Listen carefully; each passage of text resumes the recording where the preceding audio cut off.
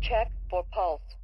So hello and welcome to the second episode of the Digital Doctor podcast. Today we're going to be discussing the patient list. And I'm with my co-hosts, Ed Wallet.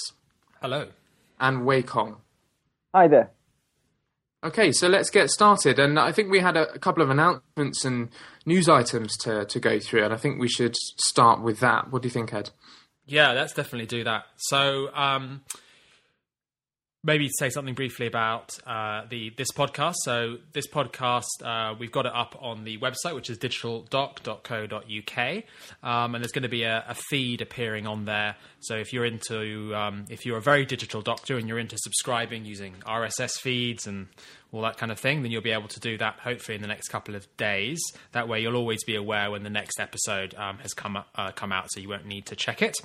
And also, just to remind people again that we're still open for registrations with the Digital Doctor Conference, which is on the first weekend of December, Saturday, December the 1st and Sunday, December the 2nd. That's in London, in Covent Garden. Tickets are very reasonably priced. I think £50 for both days, including all food if you're a doctor, and I think about $35 if you're a student. So if you like this podcast and you want to meet other people who are interested in this kind of thing and learn more, then do come along to the conference. I also think it's worth saying that we are not making any money from this conference. We just think that this is something worthwhile that is worth doing, and we are very excited to meet more people to talk about the things that we are excited about. Yes, this is a social enterprise. Well, so do go onto our website. It's www.thedigitaldoc.co.uk, and you can see more information about the conference, and you can get this podcast. And I assume if you're listening to it, you've probably already been there. Don't forget our Twitter, so you can follow us on Twitter at the DigiDoc.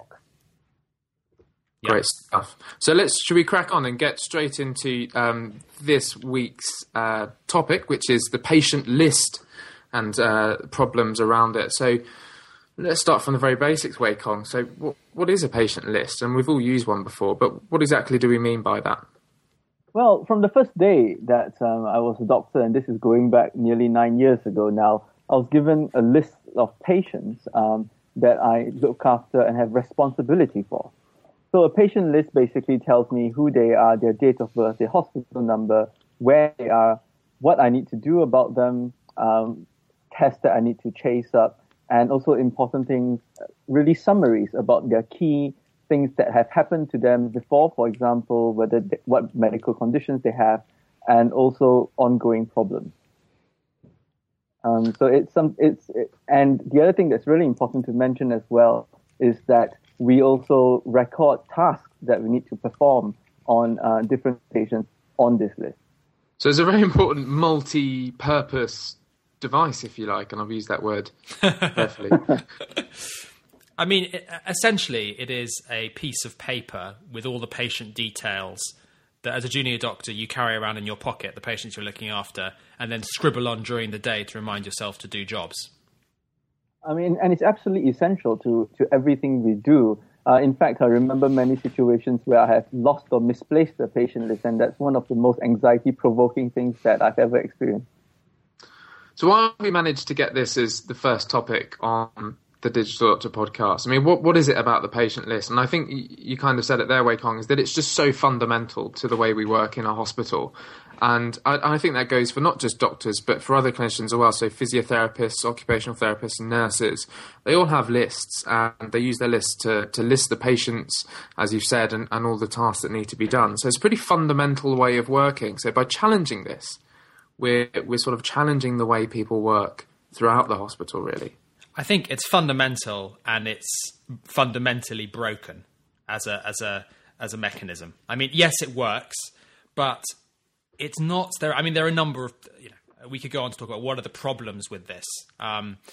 So I think the first problem, which we can maybe talk a little bit more about later, is just in terms of a productivity point of view, it's not a very, if you're working in a team, which of course as a doctor you always are, you're working with sometimes more junior doctors, sometimes more senior doctors, sometimes non-doctors, allied health professionals, physios, nurses, and things like that. And for everybody to be carrying around their own piece of paper and recording things on that is not a particularly efficient way of working within a team. Yeah. I think the next problem is often the way that these lists are organised in themselves are not in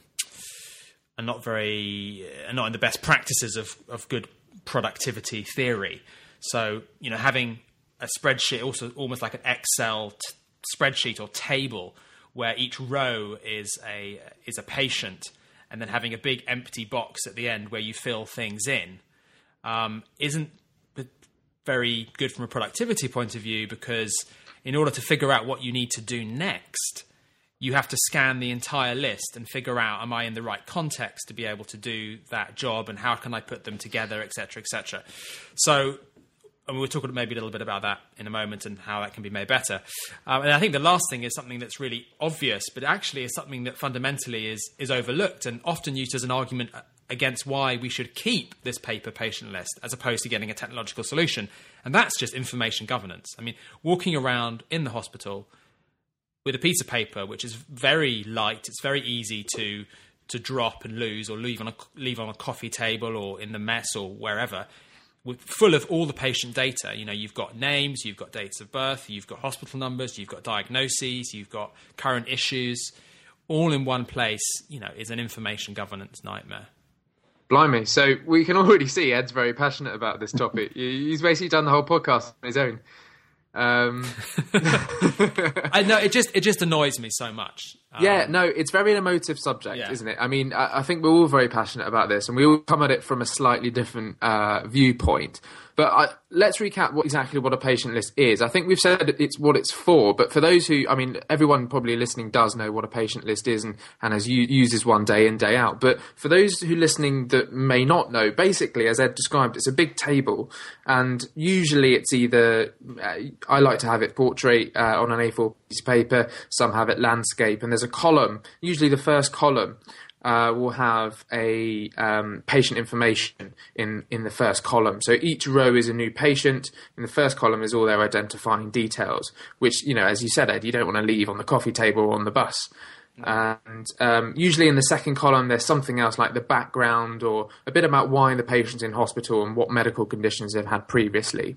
Then there's usually another column that says, what's the working diagnosis? What positive or negative results have we got back? And as Ed said, usually the last column, or even just scribbled along in the margin on the side, is a list of tasks that are generated throughout the process of work. So it might be a ward round, someone will go around and there'll be a list of jobs that come up, and we'll write those by the side. And some people have an innovative system. I've seen this lots of times, and we'll talk about this later, but they'll draw a little box, and there's like it's almost a symbolic notation for working out where you are in the process of having that task done. Have you ordered the scan? Is the scan result back? Has it been done but not reported? Is it in the notes? Those kinds of things.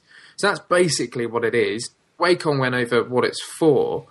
But how can we do this differently, Wai Keong? I don't know. Should we actually step back a little bit and actually say, why does it, even though it's quite broken, why does it kind of still work? What's the advantage of having it on a piece of paper, which sometimes can make it hard to replicate on maybe a computer, a tablet, or a phone?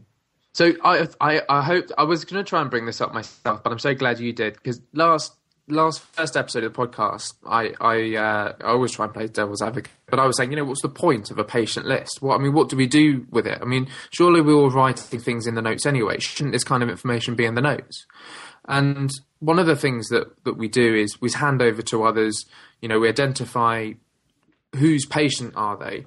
And I think recently most hospitals in the UK have moved from a kind of consultant team-led system whereby your patients could be spread out amongst many wards around the hospital. My experience has been that hospitals have moved to a ward-based system. Now, for quite small teams that all their patients are on one ward, just identifying which patient's yours, I don't think the list serves that purpose as well as it used to. It has less value in that context when you're on a ward where all your patients are on that ward and every ward tends to have like a screen or a whiteboard. Is that your experience as well, guys? Well, for me, it's slightly different. And as a hematologist, I see a lot of referrals, and I have a list of referrals that I need to see, which I try to keep track of. So Right. my patients don't tend to be primarily my own patients, but also patients which are shared with other teams. So that's a slightly different challenge of the patient list. But what I was actually trying to get at with my initial challenge is that a paper patient list is incredibly mobile. You can fold it, put it in your pocket, or put it in your handbag if you carry things like that. If you carry a multicolored pen, you can write different codes for yourself so they can keep track of things that can be visually stimulating to remind you. And it doesn't rely on batteries. Water doesn't destroy it. And so it's got a lot of paper list anyway has got a lot of very important properties as well, which we shouldn't take for granted. Do you have a handbag, Will? I don't. I thought only neurologists carry handbags. But Oh, no. I've opened myself to ridicule. Man bag and suede loafers. I don't think you're the odd one out if you're a neurology registrar and you don't have a bag. It's because we have to carry around so many diagnostic pieces of equipment. That's why. Okay. They're so useful, those pieces of equipment. Yeah, definitely. We're going off topic. Right. Let's get back on topic then. So you're saying the merits of paper, Wai Keong, are numerous. I agree. It fits with the concept of ubiquitous capture, which some of the GTD nerds or Get Things Done nerds would have heard. So you can write on it anywhere, anytime, in the toilet, on the way walking to or from a ward, anytime you can write on it, and it's always with you in your back pocket, hopefully. Yep. Should we also go on to just maybe tell the viewers how a patient list is actually physically generated? In the past, people used to literally handwrite it and then make photocopies of it to distribute it to their team.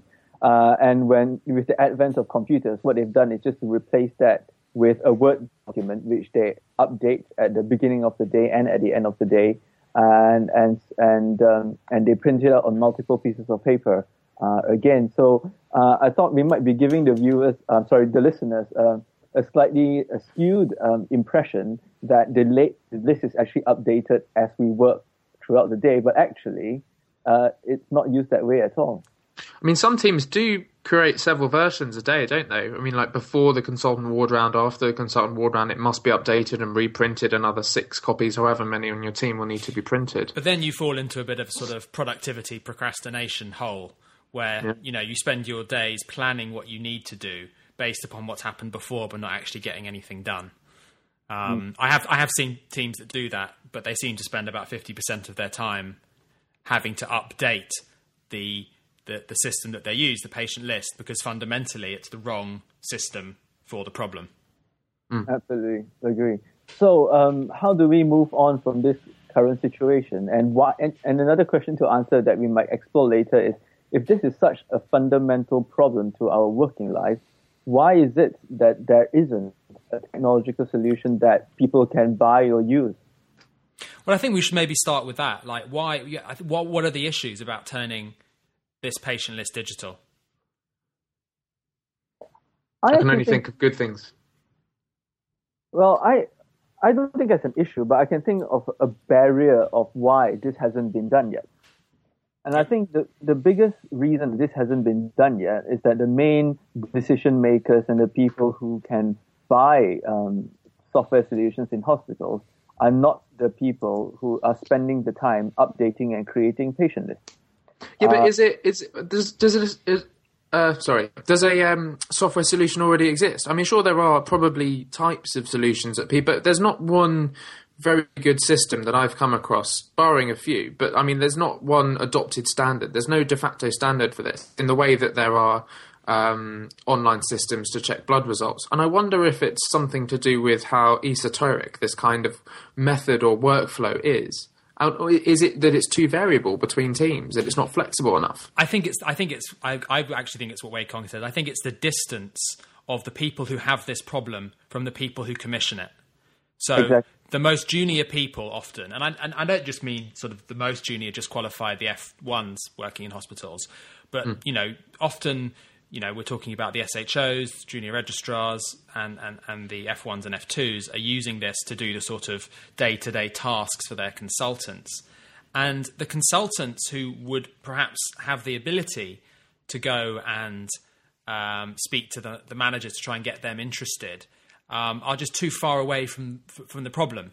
So the distance, at its maximum is an F1 who has this problem on the ward, just getting to grips with the hospital itself and how it all works, and a commissioning IT manager somewhere much higher up. And that distance is just far too great, I think, for a solution to really properly start to take shape. And that, I think, is actually probably the big reason this hasn't happened. I mean, I think we should be fair that this has happened in some way as more and more of our health service, and indeed health services around the world, move towards having electronic patient records. There are a number of modules that plug into various systems that allow doctors to fulfill this type of function in a different way, or in a way that uses that data that's available in the electronic health record. So they're not having to copy everything out into a separate Word document. But I still think the majority of junior doctors are managing their day-to-day jobs and their patients with this manual system. So it's typically the most junior of the team, isn't it, that has a responsibility for updating the list and getting the jobs organised, that kind of thing? Yes, it's the equivalent of going to get coffee for the actors and directors if you just go onto a film set and it's your first gig. There's a lot of those sorts of jobs that get assigned to the most junior person in the team, and this is one of them. So, Ed, you mentioned earlier on that you know of some examples of solutions that try to address this problem. Do you have any that you can share with us? I don't. Well, in terms of you mean in terms of ones that integrate into electronic patient records? Yes, exactly. Yeah. No, I don't have any specific examples. I've heard of certain hospitals using, or certain doctors have told me, in their hospital where they have an electronic type system, they're able to fulfill this function using that system. But I'm not sure what the names are. Perhaps somebody, if they know any, would write in the comments. I think the examples that I've heard of is handover systems. So systems that are designed to kind of solve the problem with information transfer at the point of shift changes. And because of all the exposure around poor communication when shift changes, people actually have invested money and bought systems to make that easier. But I always found that actually solves a very small part of the bigger patient list problem, because I just see handover as another aspect of patient list. Handover is very topical at the moment. I think there is definitely a problem with handover that does need to be solved, and lots of trusts are making very good headway on these kinds of things, making sure handover is very good. But that's not the only thing, and it's not the only time we hand over to each other. Is the formal handover sessions? I think that's what you were referring to. There's electronic tools for doing these formal handover sessions. Exactly, and I guess what I was trying to say is that the principles of good handover doesn't only apply to handover. Yeah, it actually applies to everyday working when we try to coordinate efforts between teams. So if we just move forward slightly and think, what would we like to see in a technological solution to the patient list problem? Well, I kind of think that the paper patient list is doing so many different jobs, and it's not, because it's a multi-purpose tool, I don't think it's doing either one of them particularly well. And there are kind of other ways that are coming in. So if you think, for example, handing over, it might be good for a formal handover process. But what I think is really irritating is that each different type of clinician within the hospital looking after a particular patient will have a different list, and therefore a different set of information, redundancy, if you like. and duplication of that information about that patient. So, for example, if there's a patient who's come in with a pneumonia, the doctors will have all of the demographics and all of the background and a set of diagnoses and a list of jobs. The nurses will have the same information, and they may have differing information. So the diagnosis might be wrong, quite often is, and their jobs are completely different to the doctors, which is appropriate, I suppose. And then you've got the physiotherapists, the occupational therapists, and all the other clinical teams having lists of their own, and all the information doesn't marry up. And I find that quite frustrating, to the point where I'd almost try, and if anyone's worked with me, they'll know that I did try, but maybe not as often as I should, but I'd try and sit down with the rest of the staff and just try and corroborate our lists and make sure that we're all on the same page. Pardon the pun. I think it's all about data, the centralization of that data, as you say, Stevan. It's about, there being one core patient record for a patient in that hospital, and that patient may have many things that need to be done for them, but those things are related, perhaps in the database, to that actual patient, and it's about giving access to that and everybody using the same system, because it's without that, then there is this massive separation of data, and this can be dangerous. I've seen situations where a registrar, has made decisions about patients based upon the summary this 2-line summary that might be on the patient list. Yeah. And what if the house officer, the F1, didn't copy it correctly or missed out a crucial detail or anything like that? It's worrying as well in some sense that the sort of, in some cases, the story of a patient is what the most junior member of the team decides that story is, and then puts on the patient list. But think about it. Think about how mind-blowing it is that information is everywhere in the hospital. I mean, legally, it should be in the notes, but you've got things on electronic health record systems, you've got things in the notes, you've got things on the doctor's lists, you've got things on the nurses' lists, the physio's lists. This kind of information is everywhere, and they all differ very slightly. And I agree that centralising it would have a massive benefit in making sure that everyone is. I would see it as a modular system in my fantasy land, where the patient is a module at the very centre, and all the sort of things about the patient are stored: their name, their date of birth, their hospital ID, the history of where they've been in the hospital, their core diagnoses, maybe their notes if those aren't in the paper record. And then around that, but accessible to everybody else in the team, you've got these modules. So you might have a physio module, you might have a nursing module, you might have a doctor module, which includes these jobs that need to be done. But the key thing is that all of these things are related to that core patient and are accessible by all these different groups. And the only way we can realistically do that is by having these good centralized data setups and systems. And there are lots of reasons why this hasn't happened, mainly to do with the fact that software is designed at different times over different time spans for different purposes with different requirements, and getting all of these things to talk to each other in a meaningful way and to marry up is impossible. I mean, look what happened at Connecting for Health. Yeah. But that is the sort of the dream, I think, isn't it? So, I mean, lack of standards, isn't there, essentially? Yes, and the ability to execute them. I mean, I understand that having kind of the model that you described is very, very attractive. But I think we have to be very careful that we're not trying to reinvent the electronic patient record here, and that there's something that current electronic patient record systems don't do, which is task management for individuals and for doctors. Individuals and for teams. So how, I know, Stevan, for example, you're quite into the principles of getting things done, GTD. How do you think principles from that can apply to maybe task management on patient lists?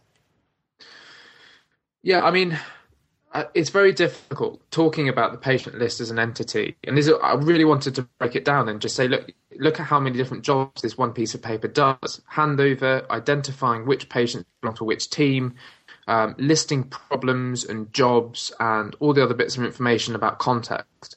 But just separating the task management, I think it's essential. Unless you can have something that can be reordered by the context, and what I mean by context, if anyone does get things, knows GTD or get things done, copyright David Co. 2001. Some people might get that reference. But basically, if people are familiar with it, you'll understand that there's certain things you need to hand to be able to do a certain job. So, for example, if you have to order a blood test on the computer, you obviously need to be at that computer. So when you're over in the radiology department, that's probably not the best time to be looking or reminded of that particular job.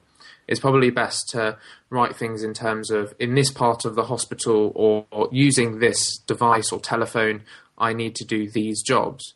So I think in terms of applying GTD to the patient list, I think the patient list as it currently exists, in my experience, is not very good for get things done methodology. No, I mean, the way people currently work is they write all their jobs down, like a dustbin of jobs that appear down on the list. And then what they do is they go to a ward with a given set of patients and they do all the jobs on that ward. So the ward is always there. The ward housing the patients is always their context. And often that is completely the wrong way to do it, because they'll be jumping back and forth between different modes and different contexts. So even though they'll be on the ward, they might not be in the best place to get good computer work done. They might not be in the best place to go and talk to radiology about a specific patient. So there's a sort of location, geographical hierarchy that you get things done when you're there, which makes sense. Mm-hmm. But also there's priorities thing, isn't there? There's different things that are a bit more urgent, aren't they? Yeah. And also there's another thing which we haven't touched on, is that, for example, as a registrar, I'll have, people more junior to me carrying out most of the tasks. And even though I do not actually carry out the task, I would like to know who is going to do it and when it is done. And at the moment, there's absolutely no way for me to do that unless I speak to the person myself. Yeah, so that brings us up to one of the major things with the patient list, is this idea of group collaboration. And not just the ability for everybody to check off tasks, as you say, Wai Keong, but for everybody to know when tasks have been done and what the results of those things are, or what the actionable points or what the significant outcomes were. And I think that has got to be one of the absolutely central things. But actually, it's often forgotten in arguments surrounding digital patient lists. But that's got to be one of the central features of any system, I think. And not only that, and it also leaves an audit trail. Because at the moment, for example, when people struggle to understand why there are late discharges in hospitals and things, with the patient list auditing exactly when a decision was made for discharge, when the decision was made to order a test, and when it was actually done. That's a very rich piece of operational managerial information, which is just completely not recorded at the moment. It's very rich, but we must not let it be the guiding principle of the system. That I think is a problem that has been made again and again and again in so many of these systems, is that the idea of a software system, because it's been driven by people who have a particular interest in audits, i.e. hospital managers, that tends to be the core function of the system, is to provide an audit trail, not to actually do what it needs to do for the physician to take better care of his patients. But I'm so glad you said that. Patients. But useful for the business case, though. Oh, very useful. Very useful for the business case. And actually, if you get the core function right of the application first, then adding just simple streams of data that one can use for audits and queries and things into the database is actually very easy. But you just have to get your priorities right and make sure that you're focusing on the problem, which is the problem of the patient list when you're building this, not the sort of desired outcome in terms of getting information about and being able to monitor people and that kind of stuff. Okay, point taken. I used to, when I was on call, and I don't know if anyone else does this, I actually was told this by one of my registrars at the time, I actually draw like a Johari's window, like the sort of four square you draw across and you've got four boxes on the page. And on sort of one axis I'd put urgent and non-urgent, and on the other axis I'd have clinical and non-clinical. So that would divide your space up into urgent clinical things, which obviously must be done immediately. And then there's sort of urgent non-clinical things. Like someone needs to go home and they need a discharge summary, and if you don't do it now, then it will delay and then have another day in hospital, etc., etc. So, I mean, they must be done probably after the urgent clinical things, and you'd have, it goes on. So you'd have urgent, non-urgent, non-clinical things that probably you'll put to the bottom of the list and get to do them when you've got time. So that's the way I used to manage priorities. But really, what I've been sort of thinking about while you guys have been talking is that it needs, whatever solution does come out of the sort of magma, needs to really be flexible for the way people want to use it across teams. Otherwise, it just won't be adopted. No, I completely agree with you. For example, in bone marrow transplant or acute leukemia patients, one of the things that we're obsessive about keeping track of is how many days a patient has started chemotherapy for, how many days they've been on a particular antibiotic. And at the moment, unfortunately, people either manually update that list by changing 6 to 7 every day, or they run an Excel spreadsheet that calculates it for them. But as you point out, everybody has a very unique need for it. And which also brings me to say that whatever system that we decide to design in the future, they need to have local expertise to be able to customize it. Otherwise, people will just return to the paper list. Yeah, and that's one of the advantages of paper. You can put whatever you like on it. It's so adaptable. Yep. But I think you can build very flexible systems. Very flexible, maybe not very flexible systems that integrate into a hospital network, but certainly from a personal point of view, for actually managing this kind of problem, you can build flexible solutions. And maybe we should now go on to talk about, I think we've sort of already veered into this, sort of who has tried what various techniques. Stevan mentioned his 4 quadrants, and what is actually out there, and what is the potential here? Well, I mean, I know that there are lots of doctors who, I guess you could call the iPad generation, who are using their devices, mobile devices, on the wards. And we can talk about information government issues with that probably a bit later. But I know people are using spreadsheet applications to do exactly what we were talking about with the patient list, try and replicate the kind of patient list that they have stored on the computer. But the advantage of having it on a mobile device is that they can carry it and update it on the fly, which I think is incredibly useful. Yeah. And I've also seen... So, go on. I was going to say, and there are a number of applications which are to-do applications, which can be adjusted for this purpose very easily. So I'm thinking of applications such as OmniFocus, which is a very GTD-focused application. There's also another one called Things. We'll link to all of these in the show notes so you can check them out. And Things is very interesting to me because they've just, although there are huge information governance issues surrounding this, but Things have just implemented a highly, highly fast cloud syncing technology whereby you can enter a task on the iPad version and literally 3 seconds later it will propagate to all the other devices that are linked to that account. So from a simply very disruptive point of view, if we were to, let's just for argument's sake, say that there was no patient information and the doctors were just managing to-dos as a team and they had one account using Things, and some had iPhones, some had iPads, some had desktops, although I think it only works on Mac, so that's pretty unlikely in the NHS, but this is a bit of a fantasy. Theoretically, that group collaboration issue with patient lists would be solved using an application that is already out there at the moment, with a little bit of lateral thinking and early adoption. I guess that's why we're doing this kind of podcast, because we're all frustrated. I've used Things. I know you've recently moved to it, Ed, and I'm using OmniFocus myself, and these are iOS applications on iOS devices like the iPhone.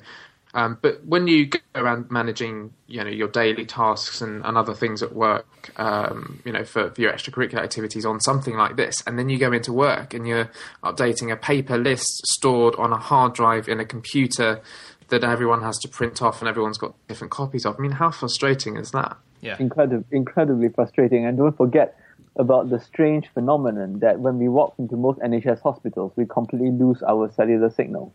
And I don't quite fully understand that. And of course, we're not going to get any easy access to the Wi-Fi network on our personal devices anytime soon. Even though I see a lot of IT directors walking around hospitals with iPads connecting to the Wi-Fi. I think this is an issue maybe for another podcast, but that for me that is totally ridiculous, and is a sort of corporate hangover from the early days of the internet, where it was assumed that all employees, if they're given access to the internet, will instantly start looking up pornography and start doing nefarious things and start hacking and all this kind of stuff. I mean, I think it is crazy that we're not giving people access, easy access to the internet in a hospital environment. There are so many reasons why it should happen, and and the argument that we must nail down security is not valid either, because some individuals, a lot of individuals in trusts, such as IT directors, such as people working in the IT department, do have access to this network. So why are they so much suddenly more trustworthy than a clinician or a nurse? Or, why should they have access to information and those other people not? I mean, we've got moral codes to, we've got the sort of General Medical Council setting out how we should behave. And I'm not sure they have an equivalent, analogous group. I don't know. Was about to say that myself. Yeah, you're right. We've got very high professional standards that we subscribe to. And we don't need to have our internet access removed to be able to enforce those standards. Yeah. It shouldn't be assumed that we're going to break the rules and then take action based on that assumption. Yeah, if you follow that logic through, you wouldn't allow doctors access to any, controlled drugs or medications or give them any leeway. If applying that kind of approach to the internet just seems wrong, doesn't it? And completely out of pace with the ideas for best practice, in my opinion. So how are we going to take this forward?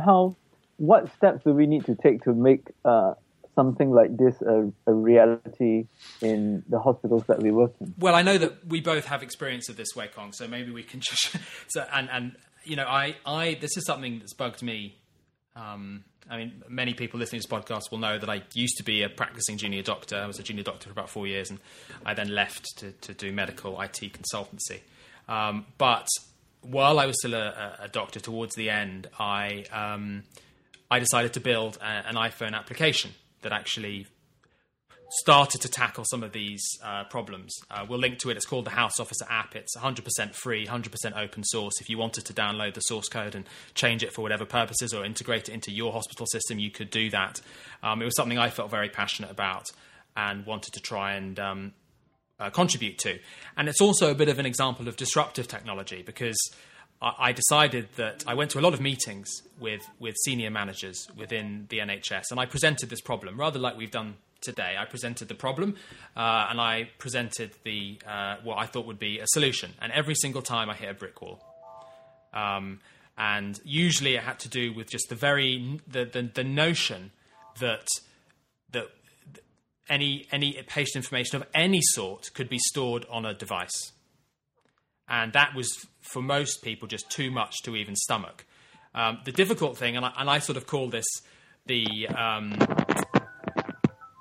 I call this the sort of digital patient list hypocrisy argument, is that we make it all up and make a big fuss about the use of digital technology for the patient list and the information governance regarding that, but we don't care the fact that junior doctors are carrying around pieces of paper with all this information on them anywhere and leaving them in every which place. So, I agree with that. Like my iPhone, for example, it's passcode locked. So whatever I have stored in there is passcode locked. And if I lose it, I know that I can remote wipe it. So I can go onto the web and I can log into an account and I can delete every single thing that exists on that device. Yep. I think that's much safer than having something that may fall out of my bag or my pocket. And don't forget, of course, the app is passcode protected as well. So you've got one to get into the phone, one to get into the app, and it can be remotely wiped. And I would really challenge anybody, and please do in the comments give us your thoughts on this, but I would really challenge anyone to say that is less secure for patients than a piece of paper in someone's pocket. And don't forget as well that they've already agreed that our phones are very secure devices because they allow us to get access to our NHS.net email addresses through our iPhones and our Android devices. And we are allowed to exchange patient identifiable information through NHSnet. Exactly. So I think there is a massive space here for disruptive innovation. Groups of young doctors getting together, trying to solve this problem and delivering it to the people, not from the top down, but from the bottom up. So engaging junior clinicians in this problem, showing them possible solutions, and getting them using it so that they can improve the quality of care that they deliver for their patients. And maybe once that starts to happen, we'll be in a position, or people might be in a position to actually say, yes, let's integrate this into the hospital system. Let's have a custom version of this to integrate it into hospital systems to get this ideal integrated modular electronic patient record system that we discussed a bit earlier. So do you think that now we've discussed sort of task management and the benefits of having an electronic thing, so like access control, you can take it wherever you like, you can update multiple, it's better for team working because you can update multiple devices or lists at the same time. So it's almost, real-time changes can be propagated through a network of devices. So that's great for task management, but that's not the only thing that the paper list does. I mean, because I know that we spoke about this, Ed, about the handover problem. So when you're going to a handover, you've got a list of tasks that you need to do for that day. And sometimes on call, if you're not handed over a list, you tend to just respond to what they call the latest and loudest. So what's the latest thing to come along and what seems the most urgent, rather than having any kind of framework for dealing with it. So I think you had an idea for something you wanted to integrate into your free app that I thought was quite nice. Do you know what I'm talking about? Yeah. So the idea is to essentially integrate a way of taking the information that you hold on your device about a patient, including their core information and their details, and be able to effectively and very quickly hand that over to another doctor without having to go through the process that occurs at the moment, where one doctor will say, the patient's name is John Smith, and the other doctor will be dutifully copying onto their piece of paper, the hospital number is this, this, and this, which is very inefficient, and actually, people make mistakes, especially... Yeah, they're right, Dave Smith, weren't they? Yeah, if they're in a hurry.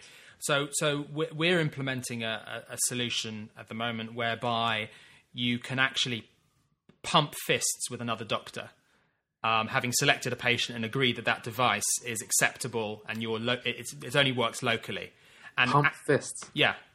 You can do a bump with the other patient.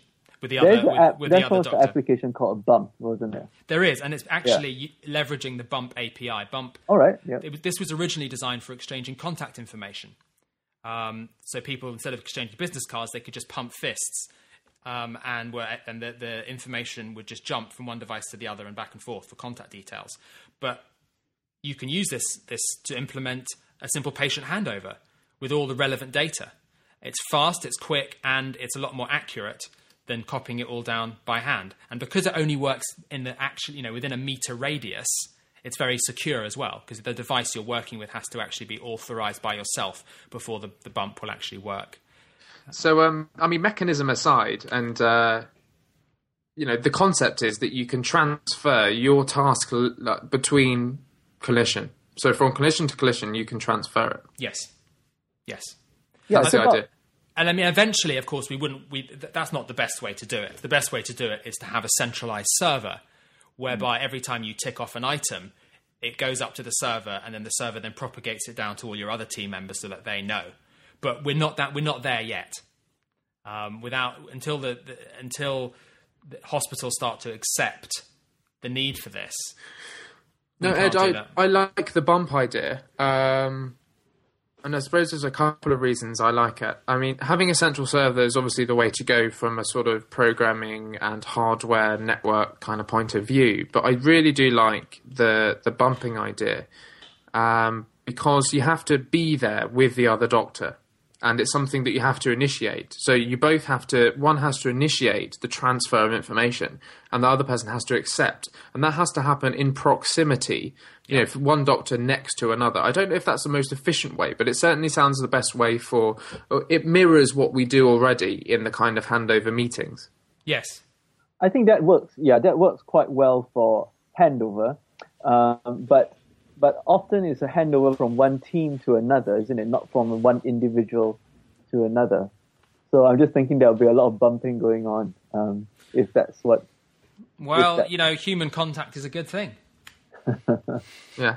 I mean, filthy connotations aside, fist pumping and all that, I think that, certainly for the handover from one on-call doctor to another, say, for example, I mean, there's loads of different situations in which we hand over, but I can see that if there's a patient in A&E that needs to come in and they need to talk to the relevant registrar in whatever specialty, a brief conversation and someone initiating something, and I suppose it would be better if it happened face-to-face. But if it didn't, there should be another way of someone, just that concept of someone initiating, the other person accepting. Yeah. Ideally face-to-face, but obviously that's not practical. In fact, you just triggered something in my mind that we can probably talk about on one of the next few episodes, which is about how to manage referrals between teams and between specialties, both within and outside of hospitals. That might be something we can talk about in the future, because that's something that's often takes up a lot of our time and creates a lot of problems. Because my patient list,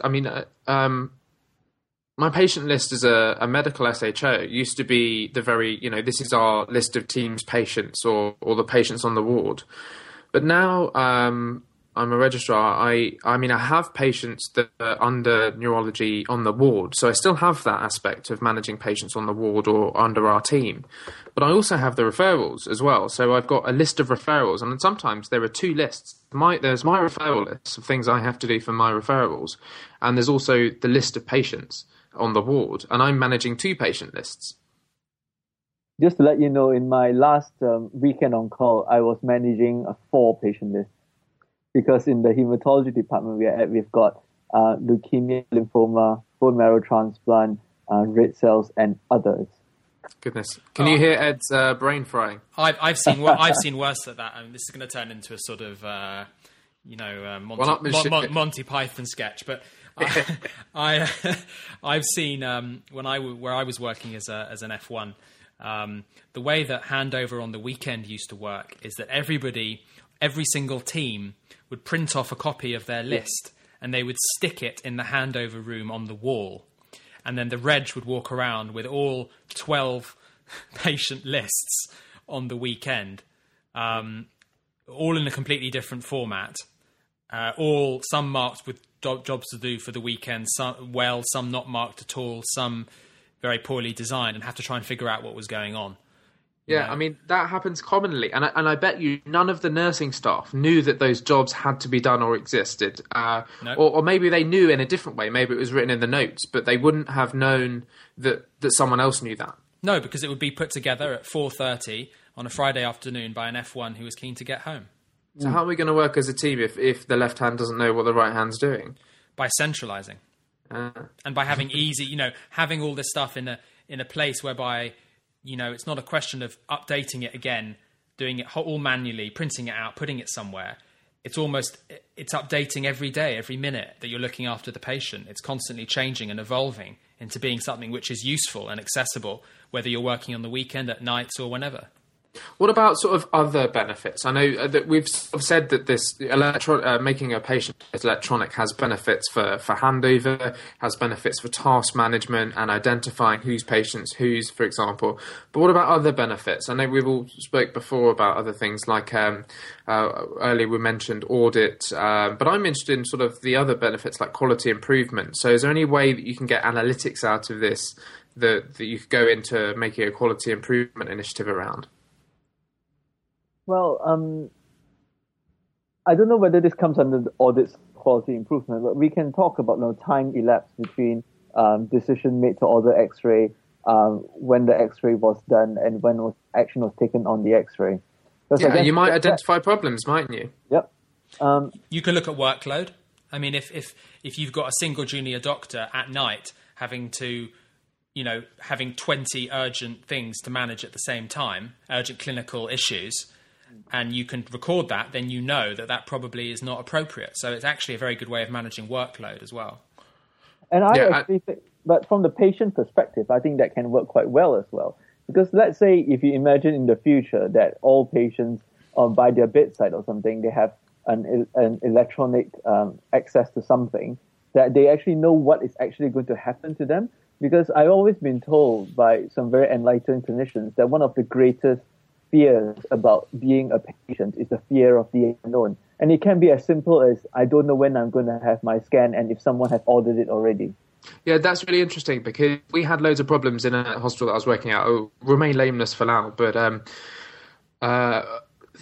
because there were so many different departments, and we were ordering maybe multiple tests for a particular patient at once, they would be scheduled by the individual departments, but of course they wouldn't talk to each other. They would just arrange an appointment for the patient to go down. So say patient had to have an ultrasound scan of the tummy, they've come in with tummy pain, and they also had to have an endoscopy to look into their stomach. Well, both those departments would arrange appointments separately, and the patient should have a diary, or in electronic form, so that, the patients are very busy in hospital. They get to see lots of different people, and it's often quite tiring to be in hospital because there are so many things, and we can never ensure they get enough rest, and appointments for their OGD or endoscopy may be missed because they're at ultrasound, and there's no collaboration in that sense. It might be a much bigger problem than patient is. Yeah, but it's all part and parcel of it, really, isn't it? So just sort of having the patient, it goes with what you were saying about the patient needs to know what's going to happen to them. So you could say today, well, Mr. Bloggs, you've got a scan in the morning, and we were going to do your endoscopy in the afternoon, but that's a little unfair because you won't get appropriate rest, and there's no rush for this endoscopy, so you can have it tomorrow morning, that kind of thing. Or even something as simple as, we are planning to have a blood test, do a blood test on you tomorrow. But some people are just so anxious about something as simple as that, and this can put their mind to rest. Understandably so.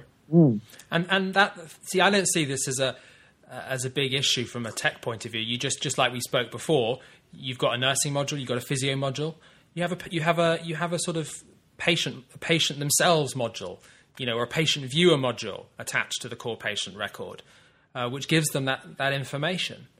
And obviously, you need to decide. I know this is a big issue. Some people thinking patients should have access to everything. Some people think they should have access to something, etc., etc. But it's not so inforeseeable that could happen. No. So it will completely change the way that our relationships with patients and other clinicians. Sounds like a topic for another episode. Yeah, definitely. So I think we're going on for. We're at about 50 minutes now, so we probably exhausted people's attention spans. So shall we just sort of try and summarise what we've spoken about? Yeah. It's a big problem, and I think there's lots of things to discuss, and I'm not sure we gave it any logical order, but I think it speaks to the nature of how difficult this problem is to tackle. On the first look, it seems quite simple. There's a patient list on a piece of paper, stored usually in electronic form on a computer in a hard drive somewhere. But actually to try and turn that into an electronic mobile form, there's lots of issues that come with it, lots of benefits. And I think we spoke about some of the jobs that the patient has had to do, which I'm quite keen in separating. And I guess for me, I think the first most important step that needs to be taken is for management in hospital to admit that this is a problem and define it. And if that doesn't work, I just don't think that this is going to go forward. And I think as more junior members of the medical fraternity, we've got a bit of a responsibility to try our best to somehow make our voices heard more. And this is actually quite a good point. I think the opposite almost, and perhaps people can offer their comments on this, but I think that we need to be, as junior doctors, we need to be much more disruptive in this way. And yes, go to managers, but if they don't listen and they don't commission this sort of technology that we need, we have to build it ourselves. And we have to take measures to actually build things ourselves that make our lives and our lives and our patient lives better.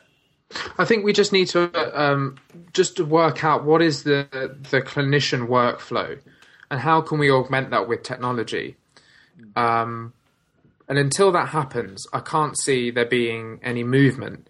mean, it's a very difficult problem. There are lots of facets to it, and until you actually sit down and think, well, how can we think about this in a different way? What jobs do we need to do, and how can we do them differently? And just design it from.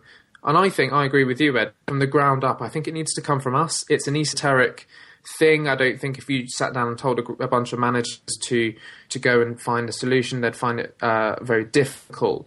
But I do think they need to, at a managerial level, recognise that this is a problem and try and engage the people who are, using the list day in, day out. It's the junior doctors. It's the most junior in the team who uses this list, updates it, and it's their responsibility.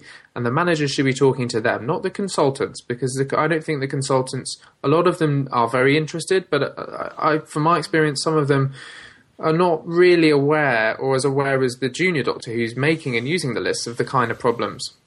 Yeah, so I wasn't suggesting that we need to go to the managers to ask for permission, but I think, as you said, we need to make them at least aware that this is a problem.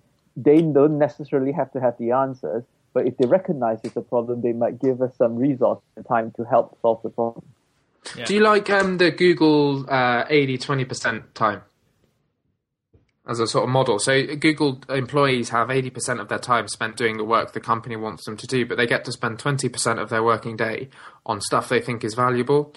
And I think that would be really great for doctors to have, maybe not 20% of all of their working time, but just some time built in where they can really sit down and think hard about these kind of problems and how to improve them. I think many spot doctors spend a lot more than 20% of their time doing things that are not related to work while they're at work, but that's another issue. I'm not sure where you have worked before, but I realize that I tend to do like 150% time most of the time. Yeah, I mean, this shouldn't be doctors' own time. I mean, doctors do a lot of audits and quality improvement stuff in their own time. I mean, this should be getting people together and having sort of managers and IT guys in the hospital getting together and doing stuff. Cool. I think quite a nice point to leave this on would be just a sort of almost a fantasy of, what would doctors do tomorrow if they were told that they weren't allowed to write on the paper and anywhere except the note any patient identifiable information? Okay, I'll take this one. I would. I mean, because I think everything should be in the notes. So hopefully the notes would be electronic, but if they weren't, if I weren't allowed to write anything down on any other list, I would do it all in the notes. So I would do my handover over the telephone and write that I've done it in the notes. I would write the problems and my tasks in the notes. But how would you then manage after a ward round 40 tasks? You'd have to go back to the notes and... Yeah, if I could, I'd use my iPhone and I'd use OmniFocus. Yeah. So I think that's a very interesting thought, is what if from a very simple level, patient lists were just banned? You just weren't allowed it because paper was too insecure. You'd have to find another solution. Yeah. I mean, I don't think you need a patient list. I mean, I think that you need a list of tasks that you're going to have ordered in some kind of priority and attached to resources and contexts. I think you need to identify which patient is yours, and a lot of the electronic health records are doing that anyway. Handover is the biggest problem, I think, if you weren't allowed to write a patient list or write things down on a piece of paper, I think handover would be quite difficult because that's the way I currently work. And the only way I can think of around that is to use tools like OmniFocus and to-do apps. Yeah. Well, you see, I think the best thing that the trust could do to kickstart this is just to ban patient lists, written patient lists. And that would create so much innovation so quickly. And it's a very easy intervention, which doesn't cost any money. But anyway, that's my... Would care not suffer in the short term, though? Well, yeah, I was about to say. Well, maybe. It's just a thought experiment. I think it can be interesting often just to think of situations like that and what the sort of minimum movement that would be required in order to achieve change is. And I'd love to build a hospital, maybe in my mind, but I'd love to do it in real life as well. Just design it from the ground up and just say, what needs to happen in this hospital? What kind of workflows need to happen? And how can we orchestrate that? So completely do away with any kind of notion of what a hospital currently is and just start again. Yeah. That'd be great. I think we'll leave it there. It's getting too philosophical, and it's a sign that we should stop. Yeah. Fantastic. So yeah, don't forget to leave comments on the webpage where we're going to publish this podcast, because we'll very much like to hear from people out there about this problem that affects us all. Yeah. Or you can use a Twitter tag. Yes, and so the Twitter tag. So if you want to follow us, once again, is @theDigiDoc, and our Twitter tag for the upcoming conference is the DigiDoc 12. DigiDoc 12. So, I mean, I would like to hear not only feedback on the kind of topic that we've discussed, but sort of maybe suggestions for future topics. That would be good. Examples of where you've seen good innovation or problems that you found. And also to try and engage in a conversation with the rest of the community. So if you know someone who's interested in type of thing, please do introduce them to what we're doing, and hopefully we can get some good conversations going. And Ed, what should we do for our next show? Gosh. I was thinking, what about pages and bleeps? Oh, yes, you'd love that, wouldn't you? Well, yes, I think we should do that. Might be good therapy for me. Yeah. This has been a good therapy session for me, guys. Thank you for putting up with my rants. So hang on. This third episode needs to be something that's my bugbear, because Wai Keong, you've got yours in, and Ed, we've discussed yours, which is the patient list. I'm gonna have to think about my bugbear. Okay then. No, that will be the fourth episode. Yeah, that's what I meant. Yeah, fourth. Okay, let's leave it there. Right. Cool. Thank you, guys. Take care. Bye-bye. Bye.